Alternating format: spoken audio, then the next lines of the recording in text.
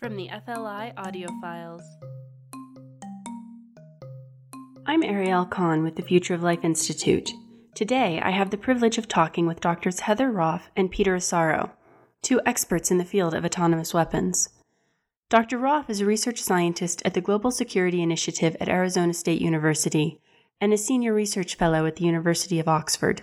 She recently compiled a database of weapons systems that exhibit some level of autonomous capabilities to provide the international community a better understanding of the current state of autonomous weapons.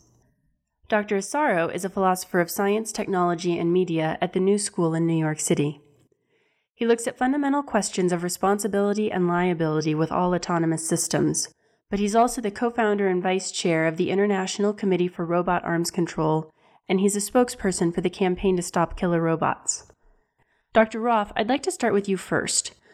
With regard to the database, what prompted you to create it? What information does it provide? How can we use it? Sure. So the main impetus behind the creation of the database was a feeling that the same autonomous systems, or at least the same semi-autonomous or automated weapon systems, were kind of brought out in discussions over and over and over again. So it was kind of like the same 2 or 3 systems that everybody would talk about. And it basically made it seem like there wasn't anything else to worry about. So the same 2 or 3 systems consistently got trotted out as examples. So in 2015, at the United Nations Convention on Conventional Weapons informal meeting of experts on lethal autonomous systems, the International Committee for the Red Cross, the ICRC, came out and basically said, we need more data. We need to know what we have, what we are already working with, and we need help understanding kind of the state of play. It was their kind of clarion call to say, okay, you want the data, let's sit down and try to look at what we can through publicly available information. That was really the impetus, was to provide policymakers and provide NGOs and provide anybody who had a desire to know what we currently field and the state of automation on those systems. So I created a database of about 250 some odd systems that are currently deployed systems. There are some weapon systems in there that are developmental, but they're noted as such, and they're included merely to show where trajectories are going. So you can see what's currently fielded and developed, and then you can see developmental systems and the difference between the two. The data set looks at the top 5 weapons exporting countries. So that's Russia, China, the United States, France, and Germany, as noted by the Stockholm International Peace Research Institute. SIPRI does a lot of work on arms control and arms trade. And so I basically have taken their work on who's sending what to whom, and according to them, in their top 5 exporters, as well as the top weapons manufacturers within each country. I'm looking at, major sales and major defense industry manufacturers from each country. And then I look at all the systems that are presently deployed by those countries that are manufactured by those top manufacturers, and I code them along a series of about 20 different variables. Everything from, do they have automatic target recognition? Do they have the ability to fly to a position or navigate to GPS? Do they have acquisition capabilities? Are they in an air domain? Are they in a sea domain? What was their date of operation? Their initial date of deployment. And then I have some kind of contextual information about what the system really is and who makes it and where it's at.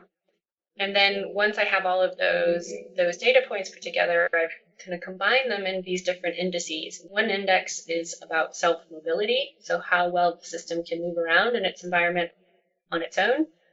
I have another index of the different capabilities as they relate to what I call self-direction. So this is about how well it can target on its own. So once it's given an order to do X, Y, or Z, or a set of locations or coordinates, how well it can get there by itself and find that location, find that target. And then there's another index related to what I call self-determination. And this is about more cognitive capacities, about changing one's goals or being able to update one's goals or mission objectives, if you want to call it that way, planning, in these kind of more robust cognitive capacities.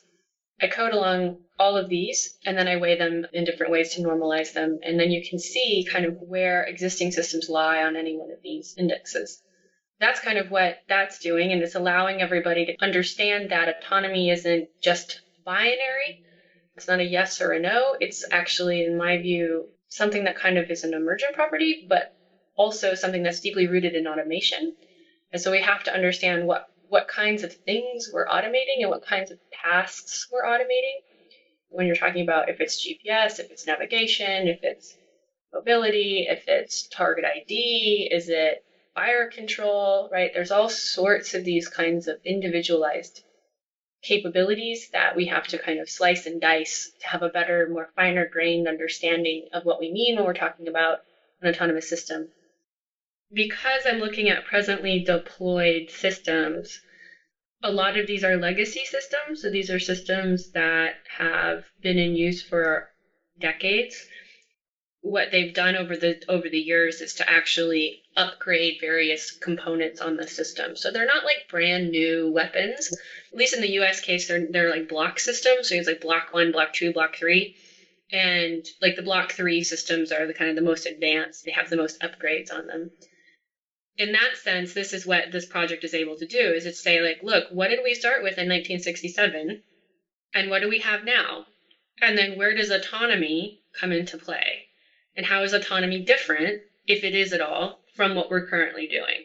And so that's kind of what this data project is attempting to do, is attempting to say, look, not many people in the world have a pretty good understanding of what modern militaries fight with and how they fight and how much of that fighting is done over the horizon with smart munitions that have automatic capabilities already. Then the question is, if we have these in play now, then what is different with autonomous weapons? Okay, excellent. Dr. Asaro, I want to move to you quickly as well.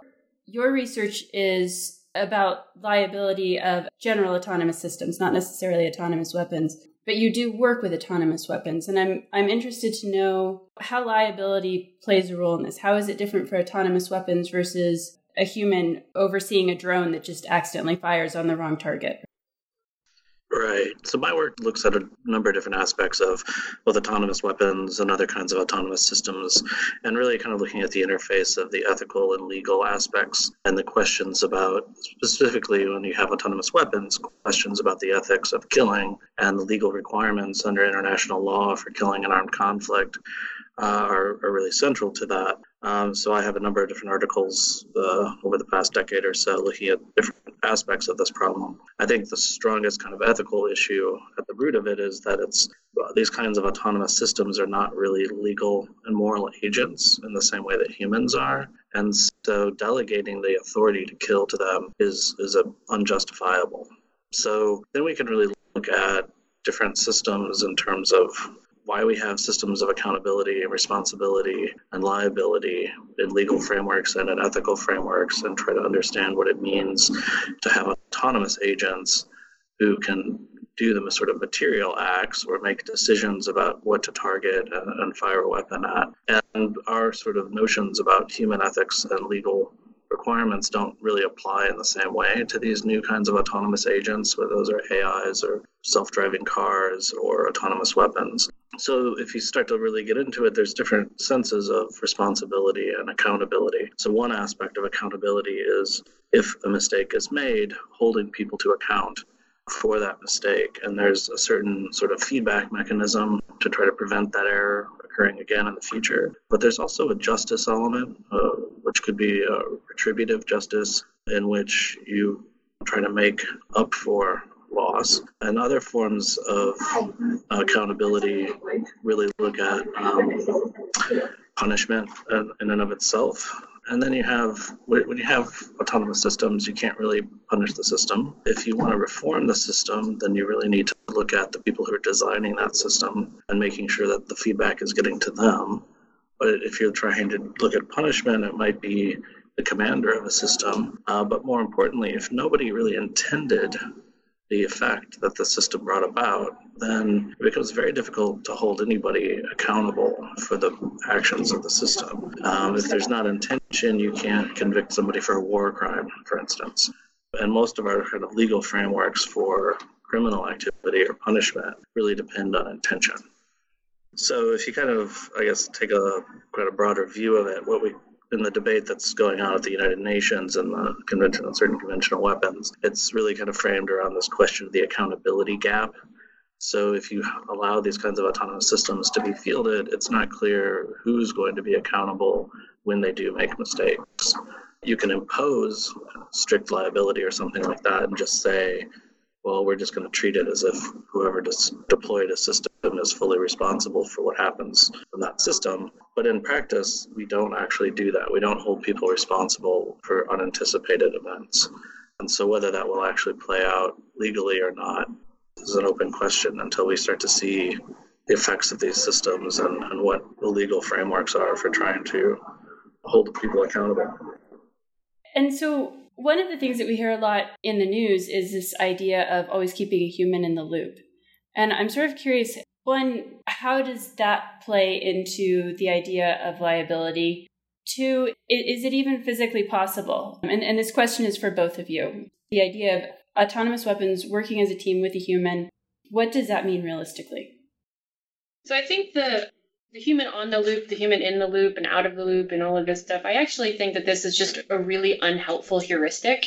And I think it's actually hindering our ability to think about what's wrong with autonomous systems. Or not necessarily what's wrong, but what's potentially risky or dangerous or might produce unintended consequences. Here's an example. In the United Kingdom, the UK's Ministry of Defence calls this the empty hangar problem.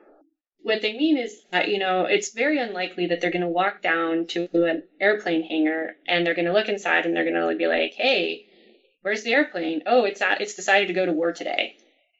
That's just not going to happen, right? These systems are always going to be used by humans, and humans are going to decide to use them.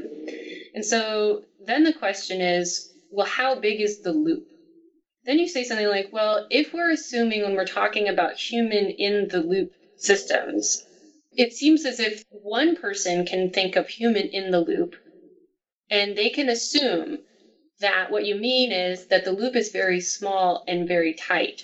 And so the decision to deploy force, the firing of the trigger, and then the actual effect of that force is very small, is very tightly bounded, and is constrained by time and space. That's one way to think about that loop. But another way to think about that loop is in a targeting process, which is a much broader loop. In the targeting process, at least within the United States and within NATO, you have what's called the targeting doctrine. And this involves lots of people and the formation of various goals and the vetting of various targets and the decision by human commanders to go over here, to do this, to do that. The use of a particular weapon system is part of the process that commanders undertake. And so if you say something like, well, I'm talking about that loop, you get yourself into a bit of a conceptual worry when you say, well, the system is in the loop. Which loop are you talking about? So I actually think that the loop, in the loop, on the loop, out of the loop is just, it's a heuristic that we've used to kind of help us to visualize what's happening. But the consequence of that heuristic is that it's shutting down our ability to see some of the nuance of autonomous technologies. I would submit that a better way to think about this is in terms of task allocation.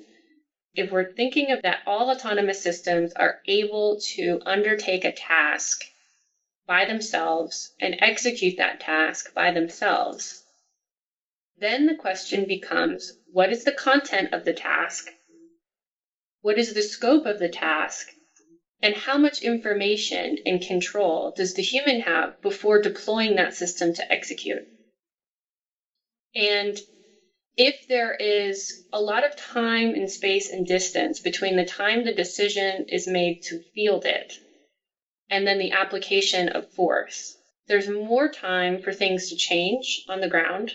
There's more time for the human to basically call that they didn't know what was going to happen or they didn't intend for this to happen. And then you get into this problem where you might not have anybody actually really responsible for the outcome. And this is what Peter was talking about with, you could call it strict liability, but under all kinds of legal regimes where we talk about liability, there usually has to be some sort of intent to cause harm. Because the other part of this is to say, well, okay, but we do have some sorts of regimes, legal and moral regimes, where intent doesn't matter, and that would be the strict liability. But we don't really like strict liability in war, and we don't have a doctrine of negligence in war. We don't have tort law in the law of armed conflict, for example. Recklessness and negligence is not sufficient sometimes to actually hold anybody responsible. So I think that's where Peter's work is really interesting. And if we think about autonomy as related to a task, then we can say, well, we're okay with some tasks, but we're not okay with others. But I think it's much more coherent to talk about the task that you're giving or handing over or authorizing the machine or the system to do than to say whether or not the system fits in one of these categories that's either in the loop or out of the loop, and where the human is in relation to that. Because it just begs too many questions. Dr. Asaro, can you weigh in on some of that as well? Yeah, no, I think Heather stated it very well. I don't know how much to add to that. Again, there's the sort of after the fact liability, which is what a lot of legal structures are looking at. And, the fact that there's no tort law in war. So this is different for autonomous vehicles, right? So if self-driving cars start running people over, people will sue the company, the manufacturer, right? And they'll improve over time the safety of those kinds of systems. But there's no mechanisms in international law for the victims of bombs and missiles and potentially autonomous weapons to sue the manufacturers of those systems. That just doesn't happen. So there's no sort of incentive either for companies who manufacture those to necessarily improve the safety and performance of the systems based on those kinds of mistakes. Only if the militaries who deploy them put pressure on the developers of those systems. And then you have to ask a whole other set of questions about where does that pressure come from. So it is, I think, very different in the private sphere.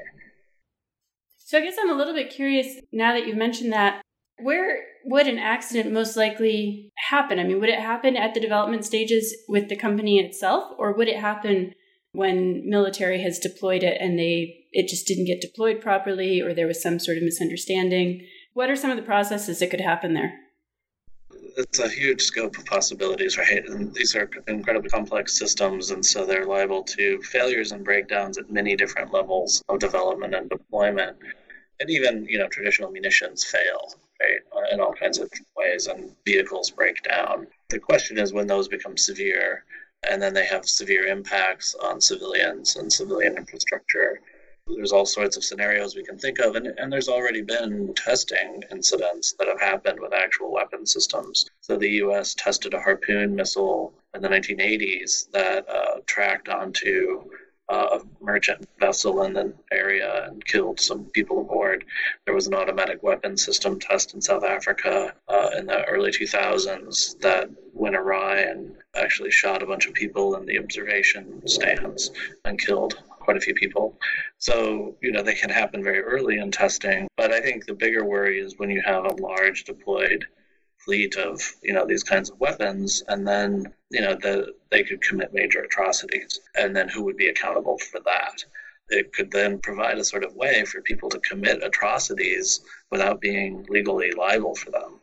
And I think that's the real worry, ultimately, that you could sort of use it as a way to get out of any kind of legal responsibility by saying, well, gee, the robots just did that day. Sorry. And then there not being a mechanism to hold them accountable. Yeah, so I think I would add on to Peter's response that there are ways to also start to think about how the systems would interact with one another. So if you view an autonomous weapon system as a single platform that's not connected to any other systems, that has a limited payload, and that can't reload, then the opportunity for serious harm would go down. But if you think of them as networked systems in a larger system of systems, or systems of systems of systems, then things start to get a little bit different. And you could think about various areas of abuse. So you could think about at the design phase, you could think about how these systems are tested, verified, and validated, and whether or not the way in which that's done is reflective of reality, whether there's a high fidelity of when they're going to be deployed versus simulation, and then whether or not the simulation is going to account for the interactions between network systems. So I think that's one way to think about how you might see some failures. The other kind of failures I would talk about is like a negligent entrustment. You're over trusting the capabilities of the system. So a commander fields a system thinking that it can do things it can't actually do. And thus the system tracks onto something that is a civilian object or goes awry. You could also think about, people not being trained on the system correctly, or the operators of the system not understanding it. And I think this gets more at your question of human-robot teaming, because when you start to see humans and robots teaming together in these various exercises, I think the operator/handler side of that is going to be increasingly important, and the commander is going to have to kind of evaluate the human and the robot as a unit, and then you could have failings of the robot or failings of the human, or both together. So I think there are various kind of locations or possibilities for failure when we're talking about network systems and when we're talking about humans and machines working together as a unit. It's kind of divorcing ourselves from the idea that an autonomous weapon system is a unitary platform acting in isolation will again help us to see where those points of failure may exist. Dr. Asaro, going back to you, if we've got issues even just defining this, how does the liability play in there? I think one of the crucial things to keep in mind, and I think Heather touched on a little bit when she was talking about how operators might overly rely on the capabilities of a system, is this sort of forward psychology of how people make decisions. Well, I think the law of international armed conflict is pretty clear that humans are the ones who make the decisions, especially about a targeting decision or the taking of a human life in armed conflict. And, there's, again, questions of how exactly do you scale a decision, what's the extent of a decision in some sense. But it's pretty clear that the humans are the ones who make the decisions, and thus also have to take the responsibility to ensure that civilians are being protected in those decisions. And that's for each individual attack as it's framed in international law. And so this question of having a system that could range over many miles or many days and select targets on its own is really, I think, where things are clearly problematic. So I think the part of the definition is how do you sort of figure out exactly what constitutes a targeting decision, and how do you ensure that a human is making that decision. And I think that's really the direction the discussion at the UN is going as well, is instead of trying to really define what's an autonomous system, what's the boundary of the system, what we focus on is really the targeting decision and firing decisions of weapons for individual attacks, and then saying what we have or what we want to require is meaningful human control over those decisions. And so you have to positively demonstrate, however your system works, however it utilizes autonomous function, that humans are meaningfully controlling the targeting and firing of individual attacks.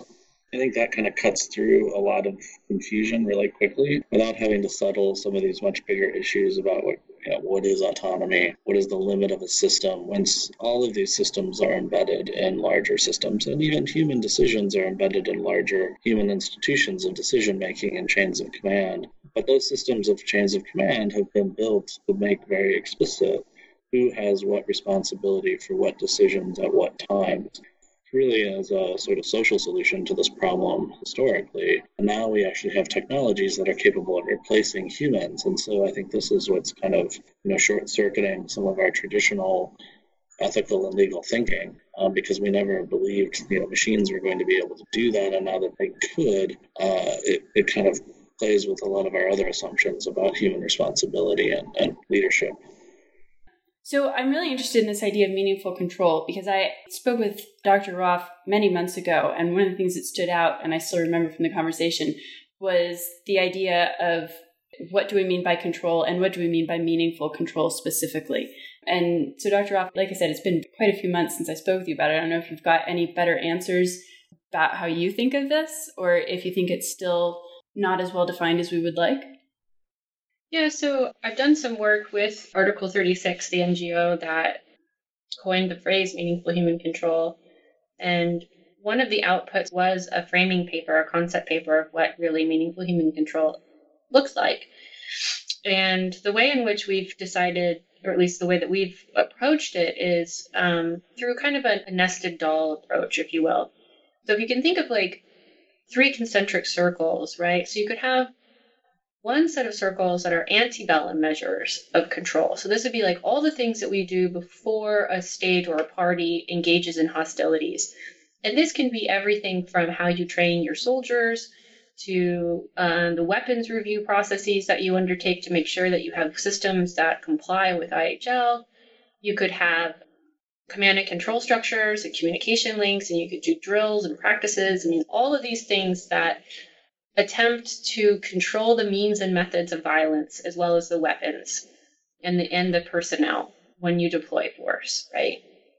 So that's one way to think about it. Then there's in bello processes, which is during the state of hostilities. And this would be something like the laws of armed conflict, as well as rules of engagement, as well as the use of particular weapons when it's appropriate to use weapons rather than other weapons. Principles of precaution and necessity would reign here. And also things like command responsibility. If something goes wrong during an attack, or if a commander orders an illegal attack, that there is also some sort of mechanism by which one can find locuses of accountability or responsibility for the use of violence during armed conflict. And then there's another wider set of concerns that if after the end of hostilities, we find that there needs to be post-bellum accountability measures, that those measures would be put in place. So something like the ICC, something like military tribunals at Nuremberg, or something like this, to where we want to hold states as well as leaders and individuals accountable for the crimes that they would commit during war. That's the notion of meaningful human control. And then when you think about, well, where do autonomous weapons fit into that? That's at the level of attack, as Peter alluded to. So it's meaningful human control over direct attacks in the in bello instance. A commander is obligated under IHL to undertake proportionality and precaution. She has to make that proportionality calculation. She needs to have good foresight and good information in order to uphold her obligations under IHL. If she fields a weapon that can go from attack to attack without checking back with her, then the situation is changed and the weapon is de facto making the proportionality calculation, and she has de facto delegated her authority and delegated her obligation to a machine. That is prohibited under IHL, and I would say is also morally prohibited, and I would say is frankly impossible too. Like conceptually, when you're saying, well, you can't offload your moral obligation to a non-moral agent. So that's where I think our work on meaningful human control is that a human commander has a moral obligation to undertake precaution and proportionality in each attack. Now, that attack doesn't have to be every single time a bullet is fired. It can be a broader notion of attack. But that is up for states to figure out what they mean by the concept of attack. But there are certain thresholds that are put on a system and put on the ability for a system to function when you say that there is meaningful human control over attack, in time and in space particularly. So we're running a little bit short on time, and I've got 2 questions that I still wanted to ask you both. One is, I mean, obviously this is an international issue, and I'm curious how the international community is responding to issues of autonomous weapons and how that coincides with what the U.S. is doing, or how maybe it doesn't coincide with what the U.S. is doing. So I guess in terms of the international discussion, we've had 3 meetings of experts at the CCW, at the UN. The Human Rights Council has also brought up the issue a number of times through the Special Rapporteur for extrajudicial summary and arbitrary execution. And there's also been statements made at the UN General Assembly this fall and in previous meetings. So there is discussion going on. It's hopefully going to move to a more formal stage this year. We'll find out in a few weeks when the CCW has a review conference in December, whether they'll hold a 3-week set of group of governmental experts meetings, which would be the prelude to treaty negotiation meetings, we hope. But we're still waiting to see whether that meeting will happen and what the mandate to sort of come out of that meeting with will turn out to be. And I think a lot of the discussion in that venue has been and will continue to be focused on this question of meaningful human control and what that constitutes. My own view, I sort of look at each of those 3 words as being crucially important. So control means you actually have to have a human who has the positive control over a system and could call off the system if necessary. And the system is not out of control in the sense that nobody can do something about it. And the meaningful part is really the crucial one, which is that people, as Heather mentioned, have to be able to think through the implications of their action and take responsibility for that action. So they have to have enough of a situational awareness of where that system is, what's happening. If a system is designating a target as a potential target, that they're able to evaluate that against some criteria beyond just the fact that it was nominated by a system which they don't understand how that system works, or if there's too much opacity, right? You don't want somebody sitting in a room somewhere and every time a light comes on, they press a button to authorize a machine to fire, because they don't really have any information about that situation, the appropriateness of using force. And I think that's why we have humans involved in these decisions, because humans actually have a lot of capability for thinking through meaning, the implications of actions, and whether they're justified in a legal and moral sense. So in just the last minute or two, is there anything else that you think is important to add?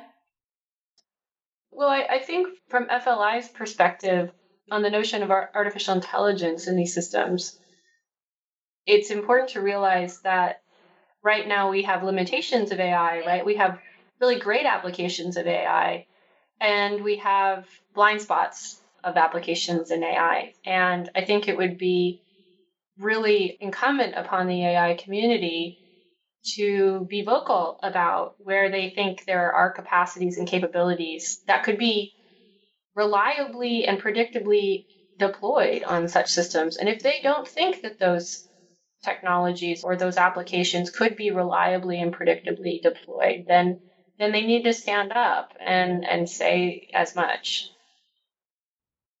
Yeah, and I would just add that, I think we're not trying to, prohibit autonomous operations of different kinds of systems or the development and application of artificial intelligence for a wide range of civilian and military applications, but that there are certain applications, specifically the lethal ones, the ones that involve the use of force and violence, that actually have higher standards of moral and legal requirements that need to be met, and that we don't want to just automate those blindly without really thinking through the best ways to regulate that and ensure going forward that we don't end up with the sort of worst possible applications of these technologies being realized, and instead use them to maximal effect in conjunction with humans who are able to make proper decisions and retain control over the use of violence and force in international conflict. Ditto. Dr. Asaro and Dr. Roth, thank you very much for joining us today. Thank you. Sure. To learn more, visit futureoflife.org.